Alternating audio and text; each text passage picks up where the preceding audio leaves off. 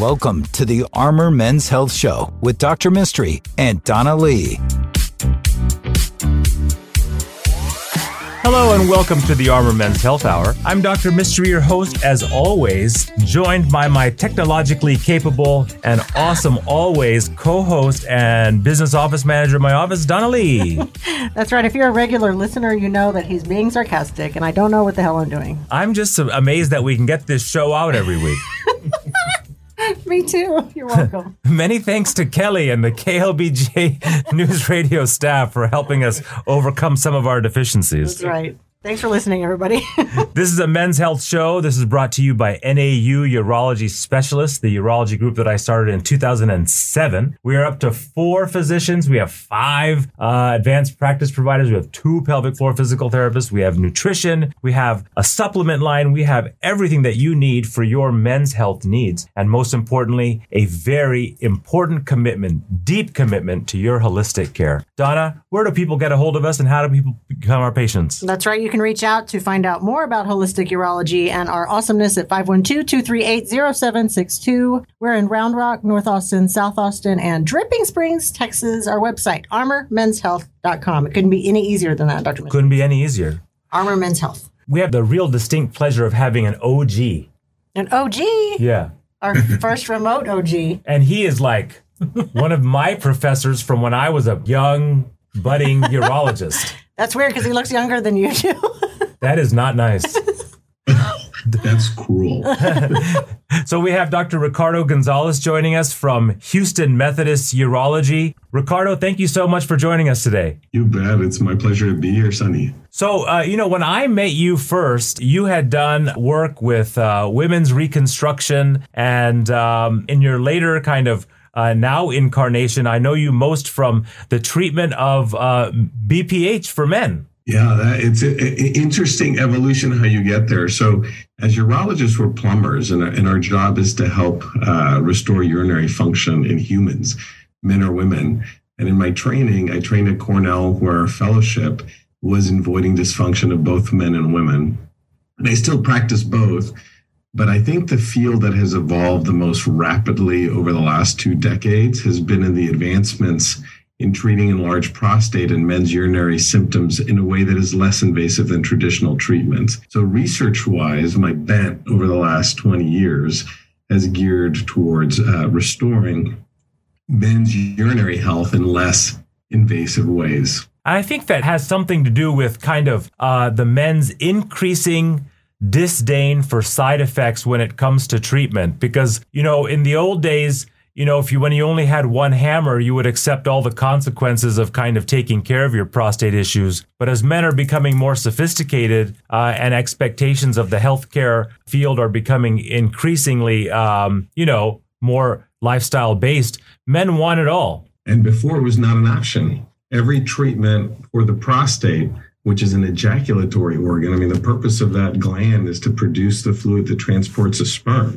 So any treatment, whether it's a pill or a procedure, can affect that function. So as we've come up with techniques and devices that help preserve that function and make it less likely to be affected, then the bar has been raised for treatments to take that into account.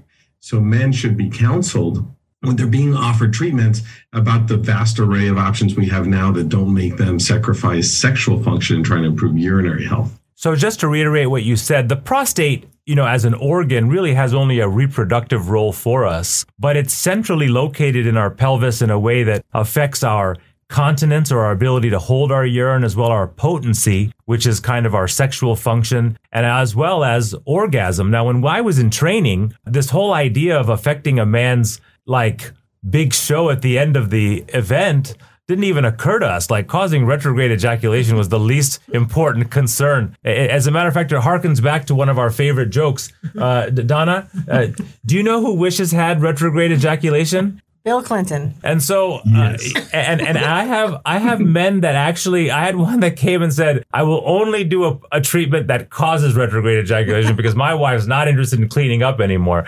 So, so what else, other side effects of traditional treatments for BPH, surgical treatments, have we been trying to avoid with newer treatments? So because the tube that transports both the semen and the urine is shared, it's a urethra, problems with the prostate affect both.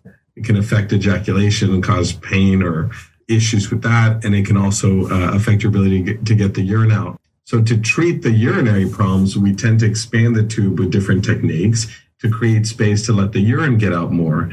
But again, as we've advanced with these techniques, there's less risk of that. We're seeing less risk of any, I feel like I talk about loss of urine control or incontinence as a potential risk of these prostate procedures, but really it's not something that we see anymore. The treatments have gotten so precise that the odds of someone losing control of their urine or having what's called stress incontinence after a BPH procedure should be negligible. As we look at traditional treatments, we start patients with medication, diet, and supplements. And the traditional medicines that people may know out there are going to be Silodosin or Rapaflo, Alfuzosin, and Tamsulosin is probably still pretty popularly used. But our thinking about continued long-term use of these medications has really changed over the last few years, namely the potential for long-term cognitive dysfunction and balance and blood pressure issues. How do you advise patients and your own new, less than capable trainees that were certainly not as good as I am on some of the Many can hold a candle up to you, Dr. Pistry. I mean, what a bar. That was set so high. That's clear. You being a long-term fan of the show, you of course understand Yes. the importance of it. Yes. So how are you advising the newer thoughts when it comes to long-term use of medications? It's a very good point. Let me use the analogy that I use, and it's not quite the Clinton analogy, but I tell men, let's say you had a brain tumor and it was causing a headache, and you saw a doctor and they told you, hey, go ahead and take a Tylenol once a day, and you're like, hey, after a week you start feeling better, like the headache is better, and so you get on with your life and you forget about it, and you're taking a pill every day, and maybe a year later, 2 years later, the headache is starting to come back and you're given another Tylenol. So now you're on 2 Tylenols a day, or maybe 1 Advil and 1 Tylenol, just an example. But you keep just treating the symptoms, but you're not treating the underlying problem. And as we know, after puberty, every year, a man's prostate will grow. So as we're living longer, hopefully, our prostates grow. So if you're taking a medicine that alleviates the symptoms but doesn't get rid of the root cause or treat the root cause, then you can have problems down the road. What kinds of problems? As the prostate grows, it chokes the bladder's ability to empty, and the bladder does more work. And doing that makes the bladder wall stiffer and thicker and less elastic. And that results in frequency and urgency, which means going more often to the bathroom, having to interrupt your activities to get to the bathroom, maybe leaking before getting to the bathroom. And in the most extreme state, you can have urinary retention, where you can't urinate at all, and the urine gets stuck in the bladder. If that's untreated, in addition to pain, it can cause kidney failure and other more severe things. And so most of the men are going to be kind of coming across, when they can't pee, then they know they have a problem. But really, the symptoms of an enlarged prostate are heralded by slow flow, urinary urgency and frequency, hesitancy when you can't get there. And then, the cardinal ones for me are going to be the development of a bladder stone, the development of recurrent urinary tract infections or blood that you can see. Yes. Yeah. Those would be the 5 things that, the blood in the urine, the stones, the inability to urinate, kidney failure, and non-response to a medicine are kind of the last of the things that require surgery to correct. So what I want to talk about when we come back from this short break is going to be kind of what are the newest and greatest kind of innovations in surgery for enlarged prostates that have overcome the risks of bleeding, hospitalization, prolonged catheterization, concerns about incontinence, and changes to ejaculatory dysfunction. And a lot of these technologies you've helped to pioneer. Dr. Gonzalez, you operated on my own father, so our listeners need to know that I have a zero love for my father, apparently. And so... That's not what he thinks. What is your office number? It's my office number is 713-441-6455. And you're located in Houston and what is the name of your practice? It's Houston Methodist Urology Associates, and we're in the Texas Medical Center, the world's largest medical center. Right. So make sure you have enough change for parking, everybody. We'll be right back. That's right. Hello and welcome back to the Armor Men's Health Hour. Show. We used to only have an hour, but now we have a show. We're really getting a lot better. I'm Dr. Mystery, your host, board-certified urologist, all-around adequate person. I'm joined by my co-host, Donnelly. Hey, everybody. Welcome to the show. Dr. Mystery is an all-around great guy. And I love it when our patients come in and tell us how much you make the show. I really don't think that's true. When you let me talk, I'm very entertaining. Like it's very funny. I guess I've learned. This show is brought to you by NAU Urology Specialist, the urology group I started in 2007. Donna, how do people get a hold of us? You reach out to us at armormenshealth.com or call us at 512-238-0762. And our website again, armormenshealth.com. We're in Round Rock, North Austin, South Austin, and Dripping Springs. We're once again joined by one of my former professors and really an amazing mentor for me, Dr. Ricardo Gonzalez from Houston Methodist Urology Associates. Ricardo, thank you for joining us again. You bet. It's my pleasure. So in our last segment, what we talked about were kind of traditional ways that we've approached an enlarged prostate with medication, and probably the most commonly known surgery, which is the TURP, where we go in there and scrape the prostate to open it up. And over the last several years, you've really helped pioneer some of the most amazing new tech. I mean, just in my own remembrance, you helped do a lot of research into the green light laser. You helped do a lot of the studies in promoting UroLift and now Aquablation. Maybe you could just tell us, what is the philosophy on new procedures and how do you decide and advise people on what to do next? Yeah, that's a great question. The field changes rapidly, and now my current conversation is one of 4 buckets. The first bucket of treatment potential is behavioral changes, like if you become a vegan or limit red meat, that might help. But most people are presenting, if they're in front of you as a urologist, they already have more problems than that. The second bucket of treatment options would be medications, and we've spoken a little bit about the side effects of that, and that they may not resolve the problem, and patients that end up presenting later with maybe more serious problems because they've kind of kicking the can down the road to another treatment. So then the last 2 buckets are one of office-based treatments versus surgeries, which in general for prostate enlargement are non-invasive. So the options in the office are 3 right now. We have UroLift, which is a stapler that we use to tack the prostate out to the sides.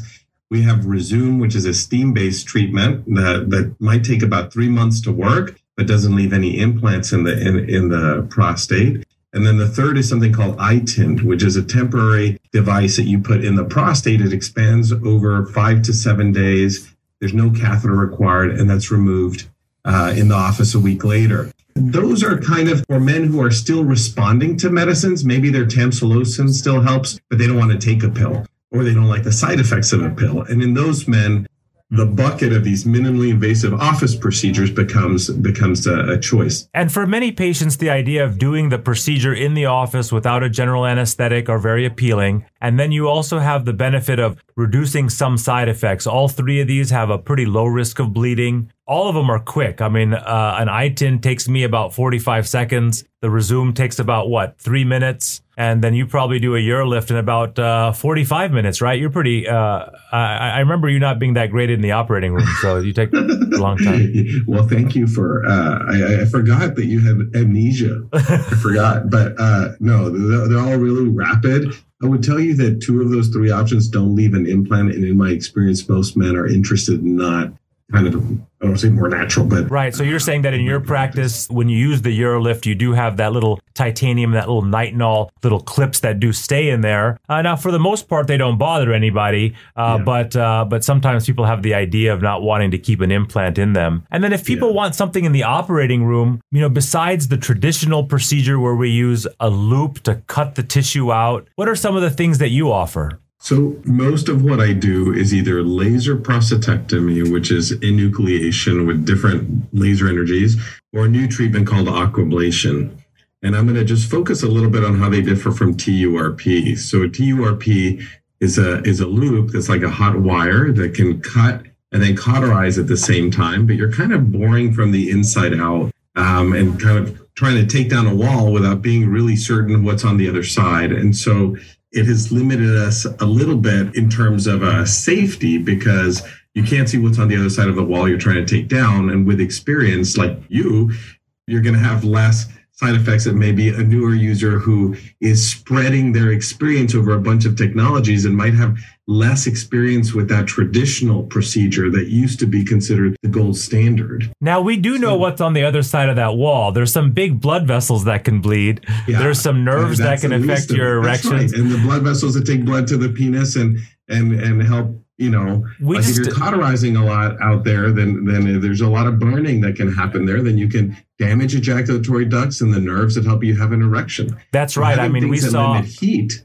and are more precise, limit those side effects. We saw when we were in training, a lot of very, very high energy. So kind of to limit these problems, companies used to just come up with bigger and bigger and bigger energy sources. And then eventually we found that erectile dysfunction was more likely because you're just kind of blasting a Thor-like hammer at the blood vessels, and that wasn't the direction that we wanted to go in. So then the laser started hitting the market, which is very appealing to all of our techie listeners out there. Tell me more about the laser. So there's in general two classes of laser, one that cuts very well and one that can vaporize well. And the laser is not the technique. So for example, green light is green. It's absorbed by the opposite color, which is red. And what's red in the prostate is blood. And the prostate tends to be a bloody organ. So that's a laser of choice that I use if a patient is on blood thinners or at high risk of bleeding. I'll use a light that is absorbed by red to limit that bleeding risk. And then depending on the size of the prostate, if it's small, you can use it to vaporize, which means turn something from solid into gas. So we just kind of make it disappear and sculpt out the inside of the prostate to help them urinate better. As prostates get bigger, it's more like carving an orange, the meat of an orange off of the rind. So you're separating the tissue you want to remove from the outside rind that contains the critical structures we're trying to preserve. So that's called an enucleation, and I do that with green light, but also with a cutting laser called holmium. So enucleations are done with two different laser energies or more. There's thulium as well. These are all different techniques. And so it's up to the surgeon to decide, hey, what are my goals for this patient? What are his risk factors? And then using the right tool for the right job so you limit side effects. But hopefully we're going to talk about aquablation as well. Absolutely. So more recently, I've been doing quite a few aquablations, and you were my proctor for those first few cases. Tell me what it is and how you describe it to people. Earlier, we were talking about the limitation of kind of carving through a wall and not seeing the other side. Aquablation is our first image-guided robotic procedure for BPH. So by image-guided, we actually can see the prostate along the long axis and the short axis. So we can see it in multiple dimensions with an ultrasound probe that's placed behind the prostate during the operation. The robotic treatment arm is passed through the urethra, so there's no cuts. The patient is asleep, and we position the treatment arm within the prostate. Then we map out the part of the prostate that we would like to remove. And when I step on the pedal, the robot cuts along the lines that we predetermined. So we tell it what we want to remove. When we have very good visualization of what we want to preserve, we can see where the seminal vesicles come in, where the ejaculatory ducts pass through the prostate, and we can actually preserve that because we can see it. We can actually see the robot as it does the cutting. And the cutting is done not with heat. It's done with a high pressure saline jet that's about 8,000 PSI. So it's the same kind of jets that are used to cut pipes and carve stone and cut chicken nuggets into the shape of dinosaurs. So it is the most amazing type of technology that allows us to really, and it varies very consistent in how deep the cuts go, because you can see it in real time, which is something that I never would have imagined a decade ago. That's right. And the fact that a robot can do it, it's almost like a laser printer. So if I do a laser by hand, it takes me a minute per gram. So if someone has about an 80-gram prostate, they're going to be under anesthesia 80 minutes. If it's 150 grams, we're going to be in there more than 2 hours doing that prostate. But Aquablation standardizes it because the robotic portion is truly automated. It's not like Da Vinci, which is a robot assistance of a surgery. This is the human plans it, but it is automated. The robot actually does that active part of removing the tissue, and it can do it quickly. I would tell you that most cases are what we call a 2-pass procedure, which is roughly about 8 minutes for the active surgical part. After which we do remove the robot, go in and check, remove kind of the prostate slushy, and pinpoint, cauterize any active bleeding. What are some of the side effects that we expect Aquablation to avoid? We can see the anatomy better, both through the middle of the prostate and outside of the prostate. By preserving the ejaculatory hood, the risk of retrograde or dry ejaculation is about 10%. So that's a lot lower than we have with our other surgical Which procedures. is like 100%, yeah, usually. Yeah. Well, depending on what you use, but yeah, it's on the spectrum from 0 to 100. The other thing is the patient will have less anesthesia because they're going to be, I think the recovery is just faster. And since we're not just burning and leaving a lot of cauterized tissue in there, I find that there's less burning urgency frequency after the procedure. And a lot of patients feel like they're just fine that next week. And I remind them for a couple of weeks, you're not supposed to lift heavy things or strain. And I tell them you're going to feel like you can do everything, but just kind of take it easy a couple of weeks. You can work and drive and have your normal activities, but nothing extra. That's your ticket to not be taking out the trash or doing any work at home. I've told my wife that I've had my prostate operated on every day for the last 13 years. Every day. Ricardo, I cannot thank you enough for joining us. Once again, what is your phone number and the name of your practice? So Ricardo Gonzalez at Houston Methodist Urology, 713-441-6455. I can't thank you enough for joining us today. You're just one of my favorite professors and somebody that I look up to. And if you have questions, please email us. Thank you so much, Ricardo. You bet. Thank you, Dr. Mystery. Donna. The Armor Men's Health Show is brought to you by NAU Urology Specialists. For questions or to schedule an appointment, please call 512-238-0762 or online at armormenshealth.com.